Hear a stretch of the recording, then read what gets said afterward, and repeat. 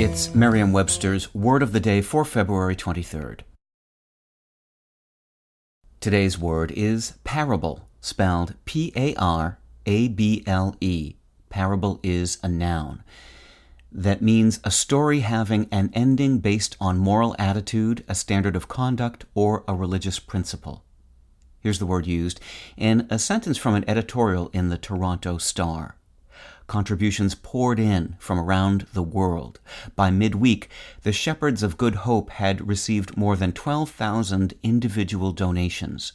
The story of the shelter might stand as a parable for the times.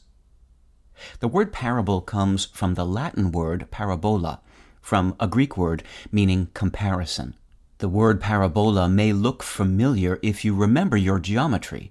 The mathematical parabola refers to a curve that is shaped like a path of something that is thrown forward and high in the air and falls back to the ground. With your Word of the Day, I'm Peter Sokolowski. Visit Merriam-Webster.com today for definitions, wordplay, and trending word lookups.